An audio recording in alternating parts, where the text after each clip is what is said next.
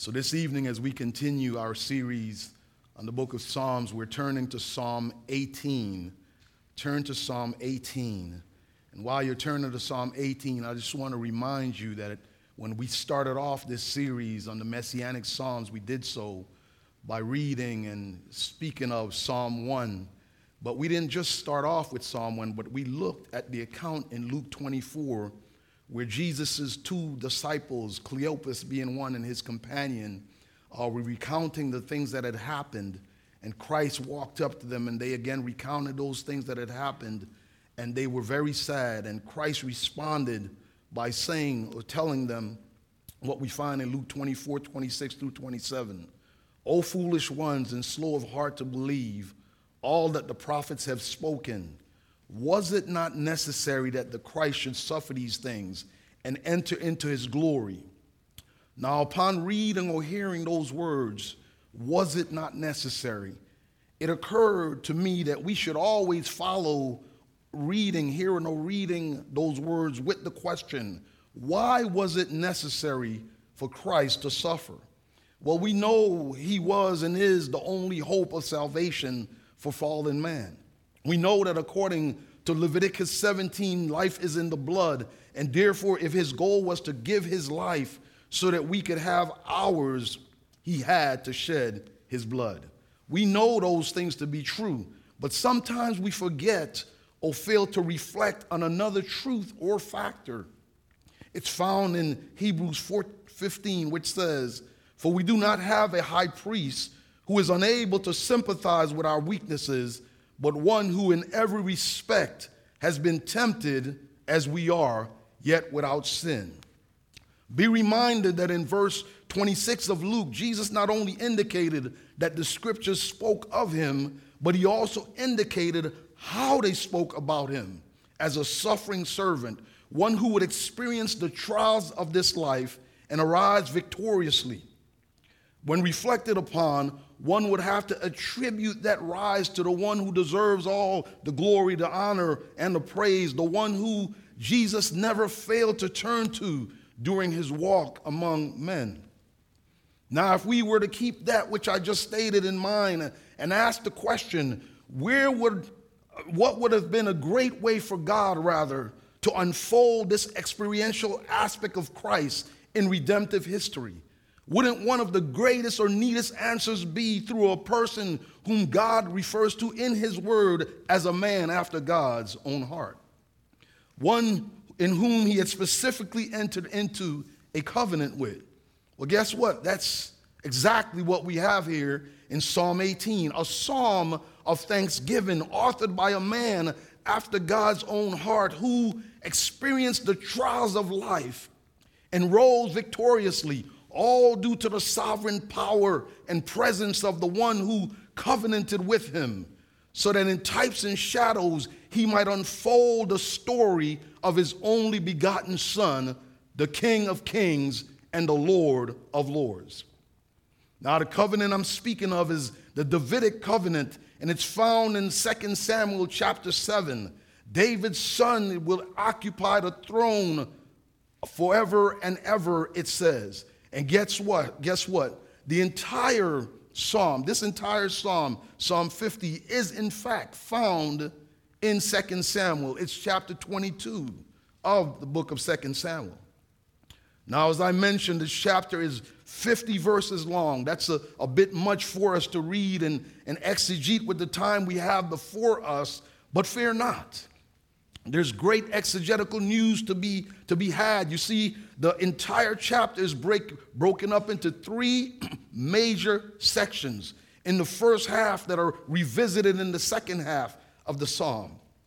In the first half, in verses 1 through 3, we can caption that first, those set of verses as total praise. And so if you want to write down a heading, that's what you would write down. Total praise. We have David declaring his love for God and ushering forth his praises towards him. This in recognition of the fact that God had shown himself to be David's all in all.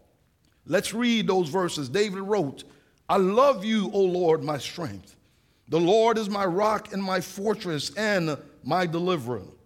My God, my rock, in whom I take refuge, my shield and the horn of my salvation, my stronghold. I call upon the Lord. He is worthy to be praised, and I am saved from my enemies. Here, David uses two sets of metaphors to describe who God was to him. One set relates to David's military victories. He refers to God as his strength, his shield, and the horn of his salvation. Here I'd like to highlight two of these metaphors. First, the shield. Listen to Psalm 34, verses 1 through 3a.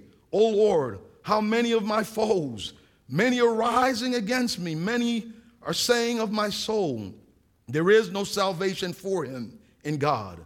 But you, O Lord, are a shield about me. Our Lord is a shield, David says. Here I'm reminded even of Israel after they had been rescued from Egypt and were now being pursued by Pharaoh and his men. The cloud which was inhabited by God, which stood before the people, moved from before them and went behind them, shielding them from Pharaoh and his people. A couple of weeks ago, I attended Grace Mosaic in Washington, D.C., and Russ Whitfield was preaching on Exodus 12, and when he talked about this cloud moving behind, he said, so you should understand that God has your back. You see, that God shields you from all things. I'm then reminded of Jesus, who after having a woman who was caught in the act of adultery brought before him so that he could pronounce a sentence of death by stoning on her, did not do so, but instead became that which protected her. He shielded her from the wiles of religiosity so that the effectual power of his grace could have its way in her. In both these cases, the people who witnessed or were recipients of this grace were placed in a position where they could completely trust in God because they experienced the reality that he was their shield. And so God is that same to us. He is our shield. Jesus Christ is our shield. And any failure to recognize or live in this reality grossly impacts one's ability to praise God in the way that David does here in our text. David also says that God is his horn of salvation. We should know that an animal's horn is what is used for fighting, for protection, and securing dominance. In Israel, it became a symbol of power, of strength, and victory. So in Scripture, a horn is a literary symbol representing potency and power. All of us were impotent to save ourselves, to have any merit before God, but we have a horn of salvation, as you'll see. So David trusted in God, and thus God's power worked on his behalf over and over again.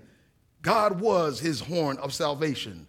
Now, at this point, I don't know if David was thinking along the lines that he articulated in Psalm 110, where he wrote, "The Lord, Yahweh, says to my Lord, Adonai, sit at my right hand until I make your enemies your footstool."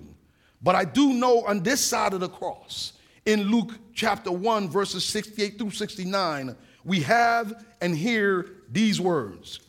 "Blessed be the Lord God of Israel, for he has visited and redeemed his people and has raised up a horn of salvation for us in the house of his servant David." He's talking about the birth of Christ, Christ physically coming into the earth. And so Christ is called the horn of salvation. So you see, David might only have known in types and shadow that Christ was the power behind his salvation, but we know it fully and should therefore usher forth live lives that show, that manifest the same heart filled with praise that David had here towards his God.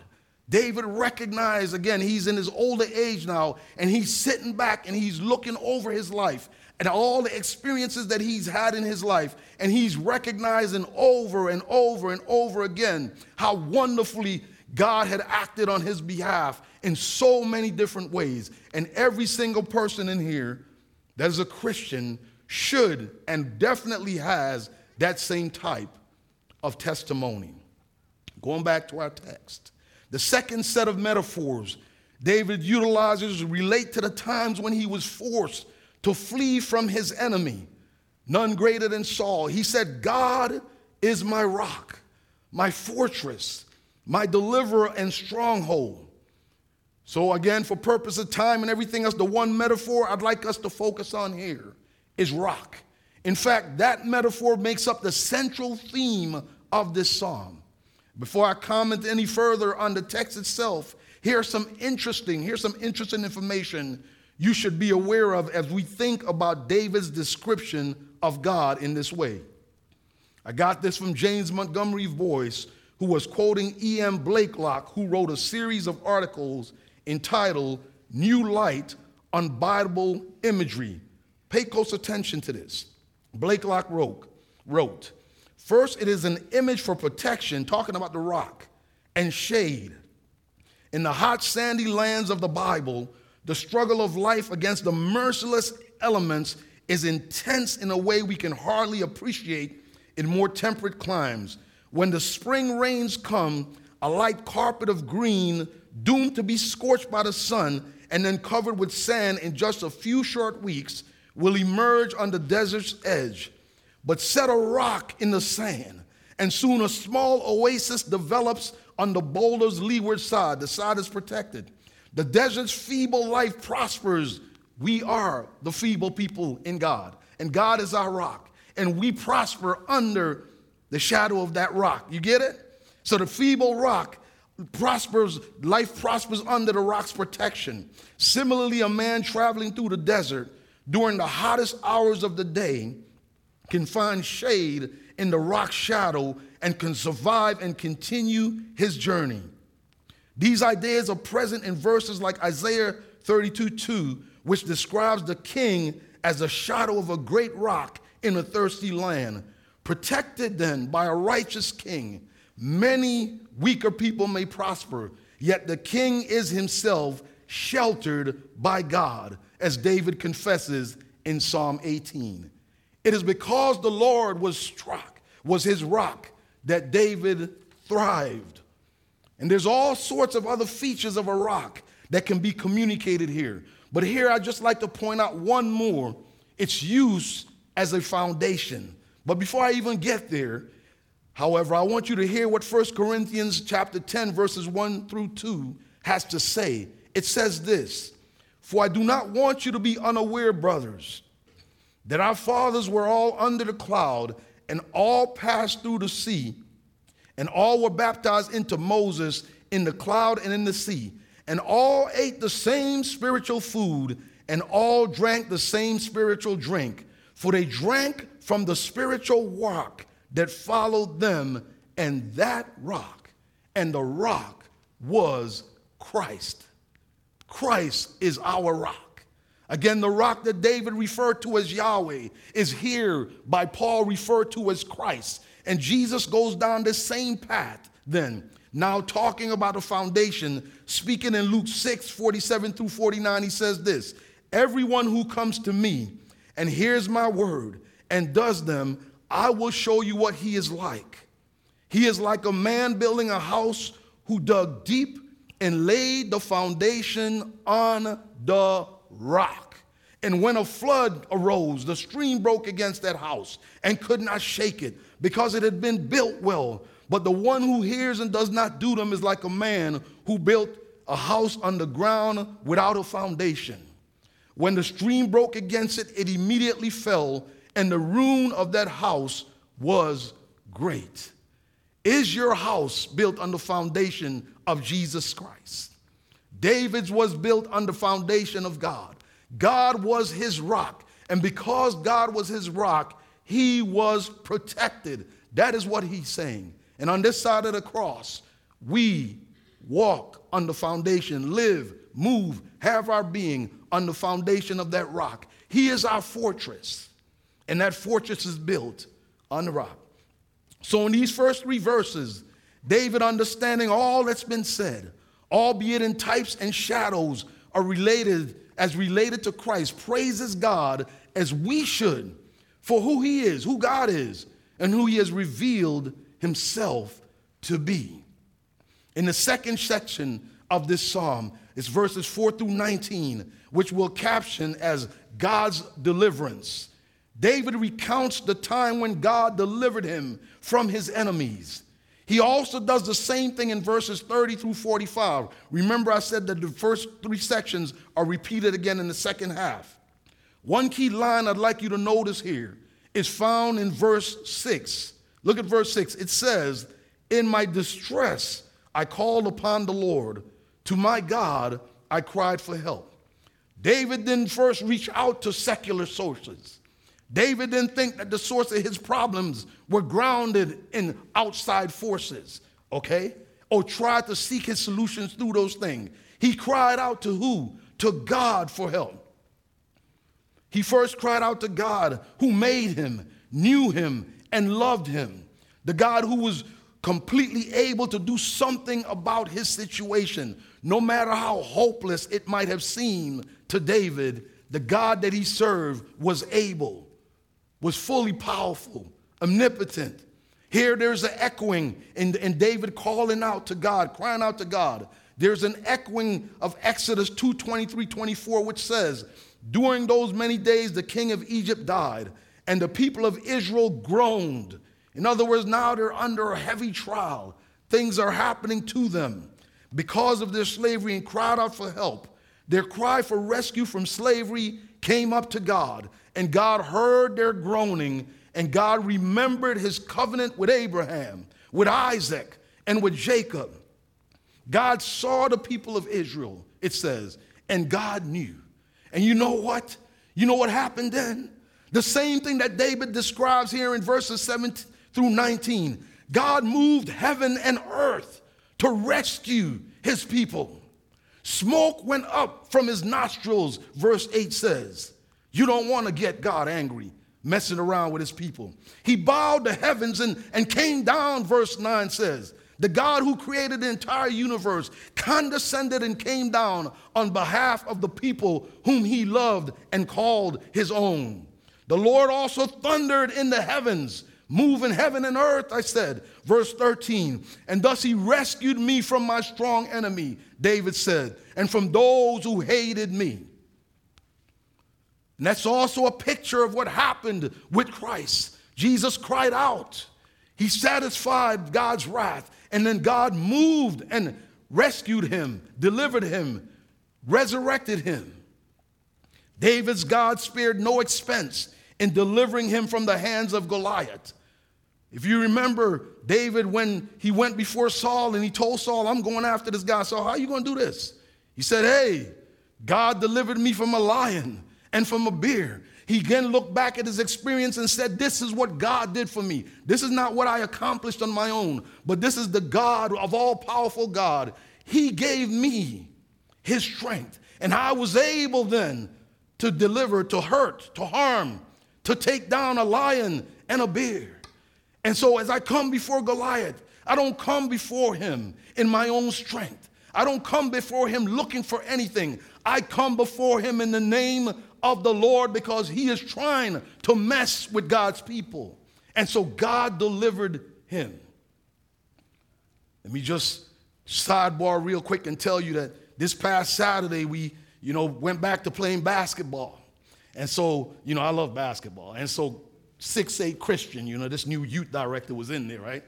And so I moved to the right and I moved to the left and I passed the man that was in front of me. And I got before Christian, again, put the ball through my left, and I faked this way and faked that way. I was looking good. And I put the ball up, and Christian just put his hand out like this and blocked the shot. So I just want to put him on notice while I'm talking about Goliath that I'm walking with a slingshot next week. All right? So God spared no expense. And these verses then comprise. Well, let me go back a little bit here. God has not spared any expense in delivering us from our greatest enemy, all right, through Christ. And our greatest enemies are sin, death, hell, and the grave. And you know why that is? You know why he did that? It's because of his great love for us. A love that was so great that it moved him to give us his only begotten Son, who came and could rightly utter these words that we find in verses 20 through 24. Look at verses 22 24. The Lord dealt with me according to my righteousness. According to the cleanness of my hands, he rewarded me. For I have kept the ways of the Lord and have not wickedly departed from my God. For all his rules were before me, and his statutes I did not put away any from me, not a jot, not a tittle. I fulfilled it all. I was blameless before him, and I kept myself from my guilt. So the Lord has rewarded me according to my righteousness, according to the cleanness of my hands in his sight. As you see those verses, you know that David did not fulfill those things perfectly. These verses actually, by the way, comprise our third section in this chapter, and I'll title that God's Response to Obedience. In light of all we know that David did in his life, we should understand that David did utter these words, but he could only utter these words through the forgiveness he had received from God. So with that in mind, David communicates the fact that there is a direct correlation between our obedience and God's blessing. In addition to what we just read in verses 20 through 24, listen to what verses 25 through 27 said. With the merciful you show mercy. You're merciful. With the blameless man you show yourself blameless. With the purified you show yourself pure. And with the crooked you make yourselves seem tortuous. For you save a humble people, but the haughty eyes you bring down. David is in effect saying that as he looks back again over his life, he can say that God's manifest goodness towards him was correlated to his obedient responses to God's guiding in his life. Then again, this again connects itself to what Jesus said about building your house on a rock.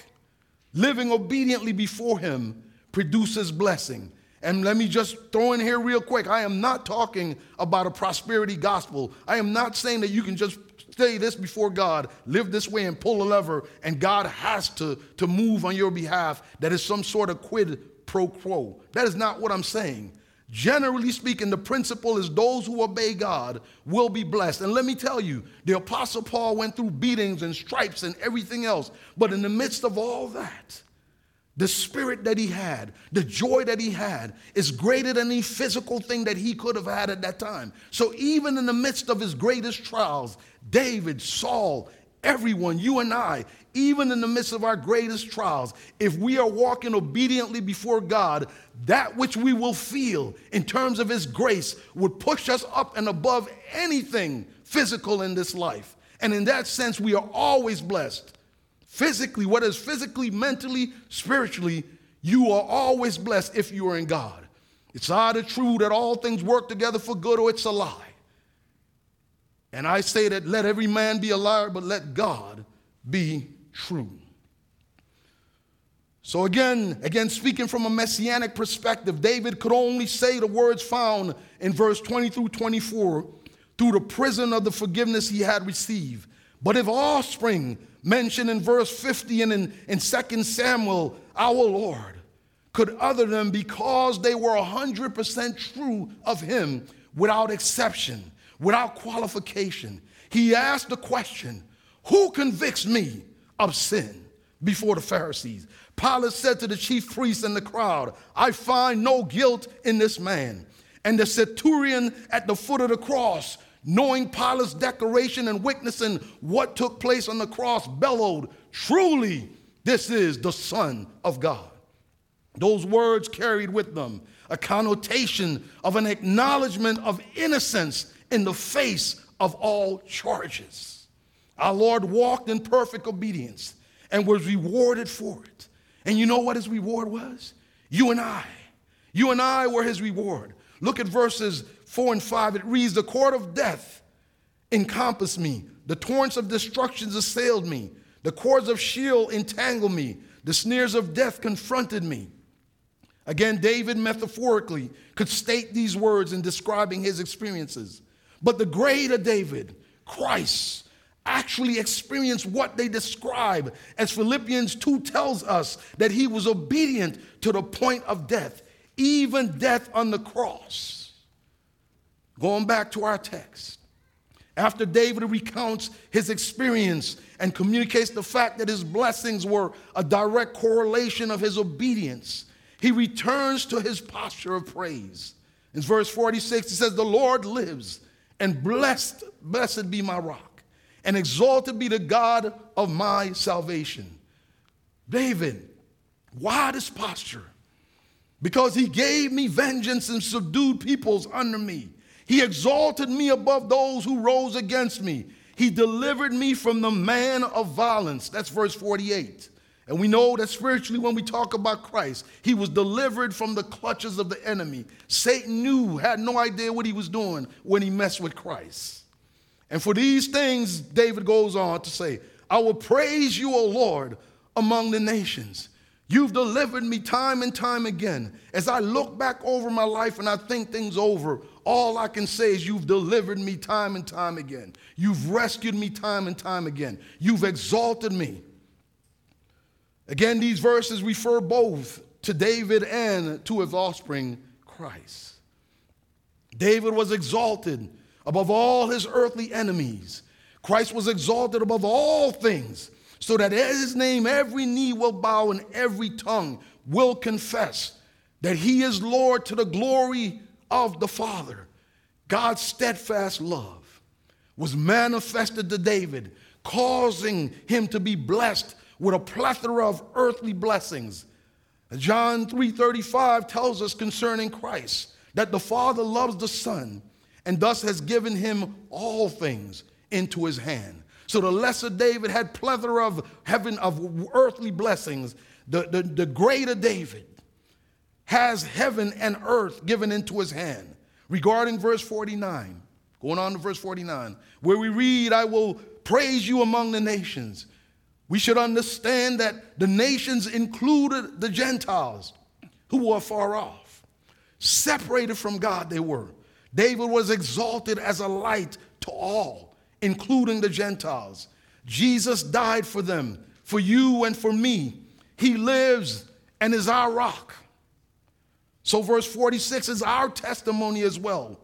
It's our testimony of and bestowal of blessing upon the Lord, who has been so good to us. I don't remember if I ever shared this with you, but when I was 18, I decided I had accomplished enough. I was great in sports and other stuff, just not classroom, because like when my math class was taking place, I was under the bleachers gambling. So, and I did well in the gambling, you know what I mean? So all the things that I engaged in, I did really well in. So the thought entered into my mind, again, I'm 18, if I die today, people will think very well of me. I'll be highly esteemed. And as a result of that stinking thinking, I started engaging and hanging out with people who had stinking thinking, also. And started doing stuff like starting fights. I'd be playing basketball and just punch someone just because I felt like it, because they touched me too hard or something. Started going out and, catching the pay vans or the buses that you pay for, and the three of us would dare the bus driver to try to make us pay. And doing other stuff, just crazy things. The end of that is one of them was buried upside down in the sand with his feet sticking out of the sand. The other one is still in jail today. God could have caused me to be lost continually, to be taken out continually. I haven't even begun to tell you the stuff that God delivered me from in my life. And then when I got my life together in the military and people tried, just like Haman, tried to take out Mordecai, and he got the results of what he tried to do. Same thing, time and time again. And then there's things that happened in my life as I look back over my life and I could say, oh my goodness, it had to be God that did that. It had to be God even for me to be here in terms of the call to this church. And I am saying to you that the same thing is there in your life. It might not be as magnified as it is in mine, But God has been good to all of us, more than we can believe or imagine. And that's what's going on here. David sees that, and God is using it to show that God has blessed us tremendously through Jesus Christ. We had absolutely no hope of anything, but our rock protects us in a dry land, in a desert. Our rock keeps us in a dry land. There is no doubt in my mind that God laughed at my ignorance and then stepped up on my behalf through Jesus Christ. And the same can be said of you. So today, as I look back, I can say he is my rock. He is your rock. He is our fortress, and he is our deliverer. He is the horn of our salvation. If you have not called Christ your Lord and your Savior, if you have not bowed at the knee, you cannot say these things. But perchance the fact that you're hearing me now mean that God has also delivered you because you are his elect. And even now he's calling you to himself. And I tell you, get on your knees and repent and turn to Christ, the living rock. Can you say the same? Has your eyes been opened to the reality of God's goodness, his mercies which are renewed each and every single life? Have you been renewed in that sense? Let's pray.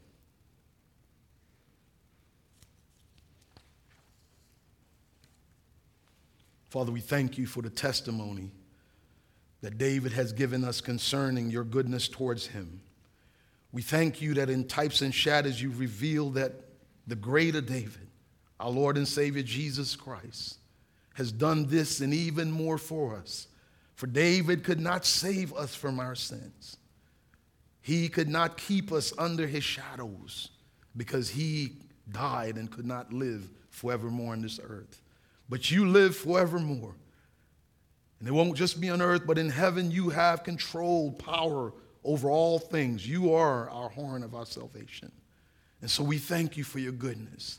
We thank you for your mercies. We thank you for rescuing us in the days when we were dumb, stupid, and lost. We thank you for calling us your own. We know it's not anything that we've done, but it's purely your grace and your mercy. So thank you. We bless your name in the same way David did. Bless us with hearts that we be filled with gratitude and praise, so that as we are called to worship, it will not be empty or in vain, but we will indeed be lifting up your name because we see you for who you are. Would you do these things to the praise of your glory? And we pray in Jesus' name, amen.